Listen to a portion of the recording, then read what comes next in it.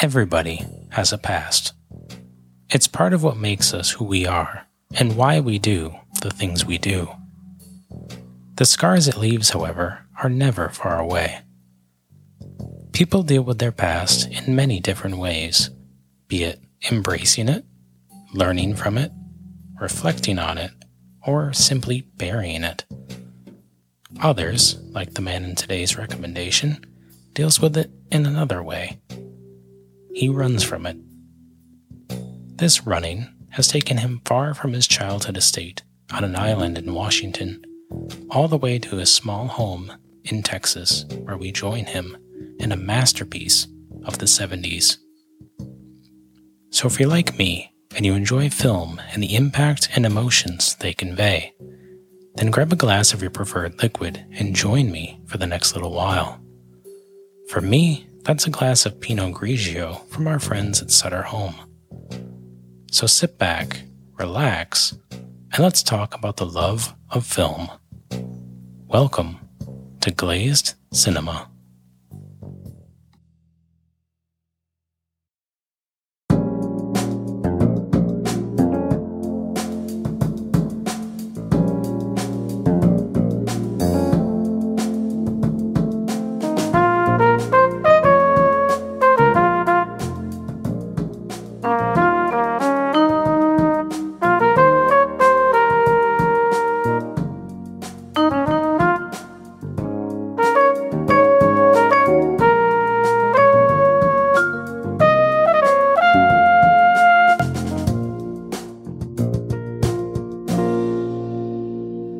Today's film is a very interesting subject, and one that had a big influence on how films were both made and approached back in the 70s. Taking its namesake from a beginner piano songbook, 5 Easy Pieces is a legendary film from 1970. Released under BBS Productions, also responsible for films like Easy Rider and The Last Picture Show, 5 Easy Pieces remains a beacon of realism in film. Although it was released along such classics, I feel that 5 Easy Pieces stands out for a few reasons. One such reason is that it's an incredibly honest and real film that shows its grit. There aren't any frills or extra bits, just a window into one man's life, shown for what it is and how it is. Another reason is how the story is told and the brilliant acting performances turned in by the likes of Jack Nicholson, Karen Black, and Lois Smith. The film follows a man who works on an oil rig. He goes by Bobby, and despite coming from a wealthy and musically inclined family from Washington, he currently lives in Texas, working his blue-collar job outdoors. He lives with his girlfriend in a small one-bedroom house and doesn't talk of his past. One day that changes, as his self-carved path through life is interrupted when he has to return home to visit his ill father. The film starts with dirt and rocks being poured out of a construction vehicle. There are men banging at pipes under a blue and violet dusk sky. Soon, Tammy Wynette's Stand By Your Man begins to play as we see a car driving down the road, its headlights cutting through the night. Behind the wheel is Bobby, played by Jack Nicholson. He enters his home with a 6-pack of beer in hand. Putting the alcohol in the fridge, he keeps one metal cylinder with him. As he cracks it open, taking a sip, he walks through the living room and peers into the bathroom. Sitting on the sink and applying mascara in the mirror is his girlfriend, Rayette, played by Karen Black. They talk of their work days and Rayette singing before he tells her they're going out to see their friends. Now at a bowling alley, they sit at a table with their friends, Elton and Stoney, who are clearly winning the game. Elton works with Bobby, and Stoney is his other half. Each time Rhea approaches the line, she releases the ball only to watch it go into the gutter. Annoyed by his girlfriend's lack of bowling skills, we can almost see the layers being stripped away as his patience wears thin. Rayette finally hits a strike before they begin taking their shoes off. Wrapping up, Rayette is excited about finally hitting the pins at the other end of the lane, which leads to Bobby verbally lashing out as she leaves the alley to sit in the car. After a conversation with two other ladies at the bowling alley, he joins Rayette at the car, where Rayette tells him that she doesn't appreciate the way he talks to her sometimes. As they make up, we cut to daytime, where Elton and Bobby are working at the oil rig and eating lunch. These sequences reveal the human character of each individual, bearing their warts for us to see. There's a lot that I appreciate about this film, but its hard-hitting grit is among the top. It's incredibly real and nothing is forced.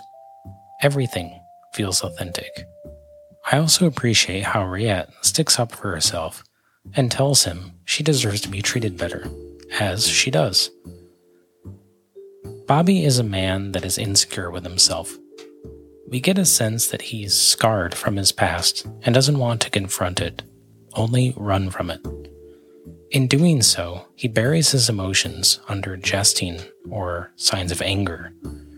However, that's just what I feel. Nothing to that effect is ever really communicated. Jack's character is two things, to be certain: complex and flawed. It's also clear that he doesn't know what he truly wants.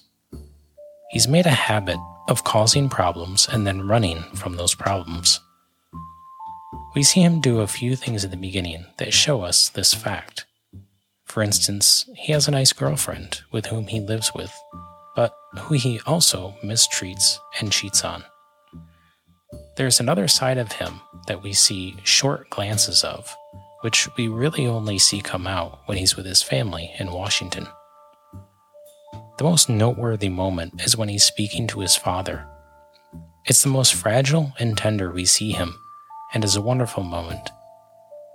He also loves his sister, who we meet unexpectedly one day. At one point, he enters a recording studio where we hear a piano being played brilliantly. Standing against the wall, Bobby smiles, looking through the glass at a woman playing, passion oozing through her fingers. This is Partita, Bobby's sister, played by Lois Smith. We can tell that, like her brother, she is highly skilled at the instrument, and through her conversation with the producer, that she keeps going off on tangents while playing. Entering the studio at a break in the music, Bobby speaks with his sister and learns that their father is very ill. He's had 2 strokes, and she suggests that he visit him one last time. He agrees, but decides to drive himself instead of going up with her.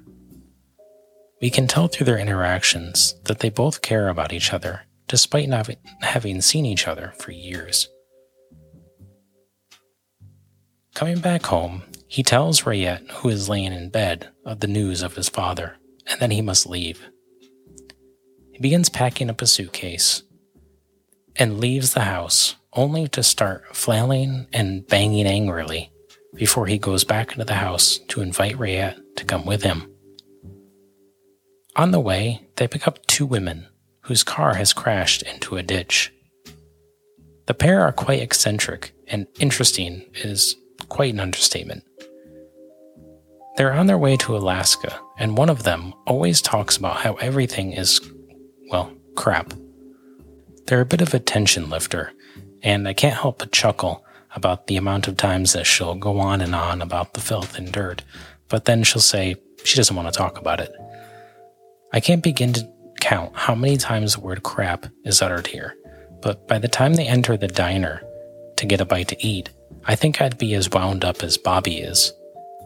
This tension and annoyance comes out in its own way. What happens is one of the most famous sequences in the film, and it's possible you've witnessed that scene alone. It isn't until he arrives home that we see what is under the multi-layered exterior. He arrives home in Washington by boarding a ferry to an island. Rayette is not with him, as he's left her at the motel for a few days while he visits with his family and gauges the temperature. Arriving at a 2-story Victorian mansion, we are far from his abode in Texas. Here, instead of being called Bobby, they refer to him as Robert. His family is full of talented musicians, which includes his brother Carl, sister Partita, and sister-in-law Catherine. His father, too, was a concert pianist in his youth, and Bobby is a counter-image of his upbringing, seemingly rebelling and running from his past in whatever form that takes. At its core, 5 Easy Pieces is a character study of a rather complex man who has come at a crossroads. Through this small snippet of his life, we see the duality of the character. One who is insecure, short-tempered, and lustful, and another who is fragile, emotional, and fun-loving. He hides the second side of himself under his hardened exterior, afraid or ashamed to show or share his emotions and true feelings. There are a lot of great scenes in this movie, but one of my favorites is when Bobby and Elton are driving on the freeway when they hit traffic. And this isn't the slow-moving kind, this is the standstill kind of traffic. Bobby, behind the driver's seat, loses his temper over the honking horns, and he exits the vehicle. Getting out of the car, he yells at the other drivers, declaring, "Why don't you line up like a goddamn bunch of ants at the most beautiful part of the day?" And he's interrupted as a car pulls up with a dog peeking through the window, obscuring the driver, and aggressively and loudly barks at him. Bobby answers this with his own bit of scowling and barking in a fashion that only the great Jack Nicholson could perform. Soon he gets up onto a truck bed directly in front of their vehicle and unfurls a tarp that is covering a piano. As cars honk, we see Bobby sit down at the instrument and begin playing. Despite all the honks and horns, we can hear the brilliant sound of the piano play as his head and fingers wave in passion, striking the keys. The truck slowly starts to pull away from Elton, who is yelling at Bobby to get back in the car and quit fooling around. But as it pulls away, it begins leaving the highway, pulling off to an exit, leaving Elton behind in the car as Bobby continues to play. I love that scene. It's so unexpected, and it's the first glimpse we get that Bobby has musical abilities and underlying talents, that there's something more within him. It's a scene that, despite being short, conveys quite a bit about the man we're following, even though we've only seen him in a short amount of time. Another scene I love, and I won't go into too much detail as I believe it's worth viewing, is when Bobby speaks to his father. He wheels him in a wheelchair out into the middle of a field and begins talking to him.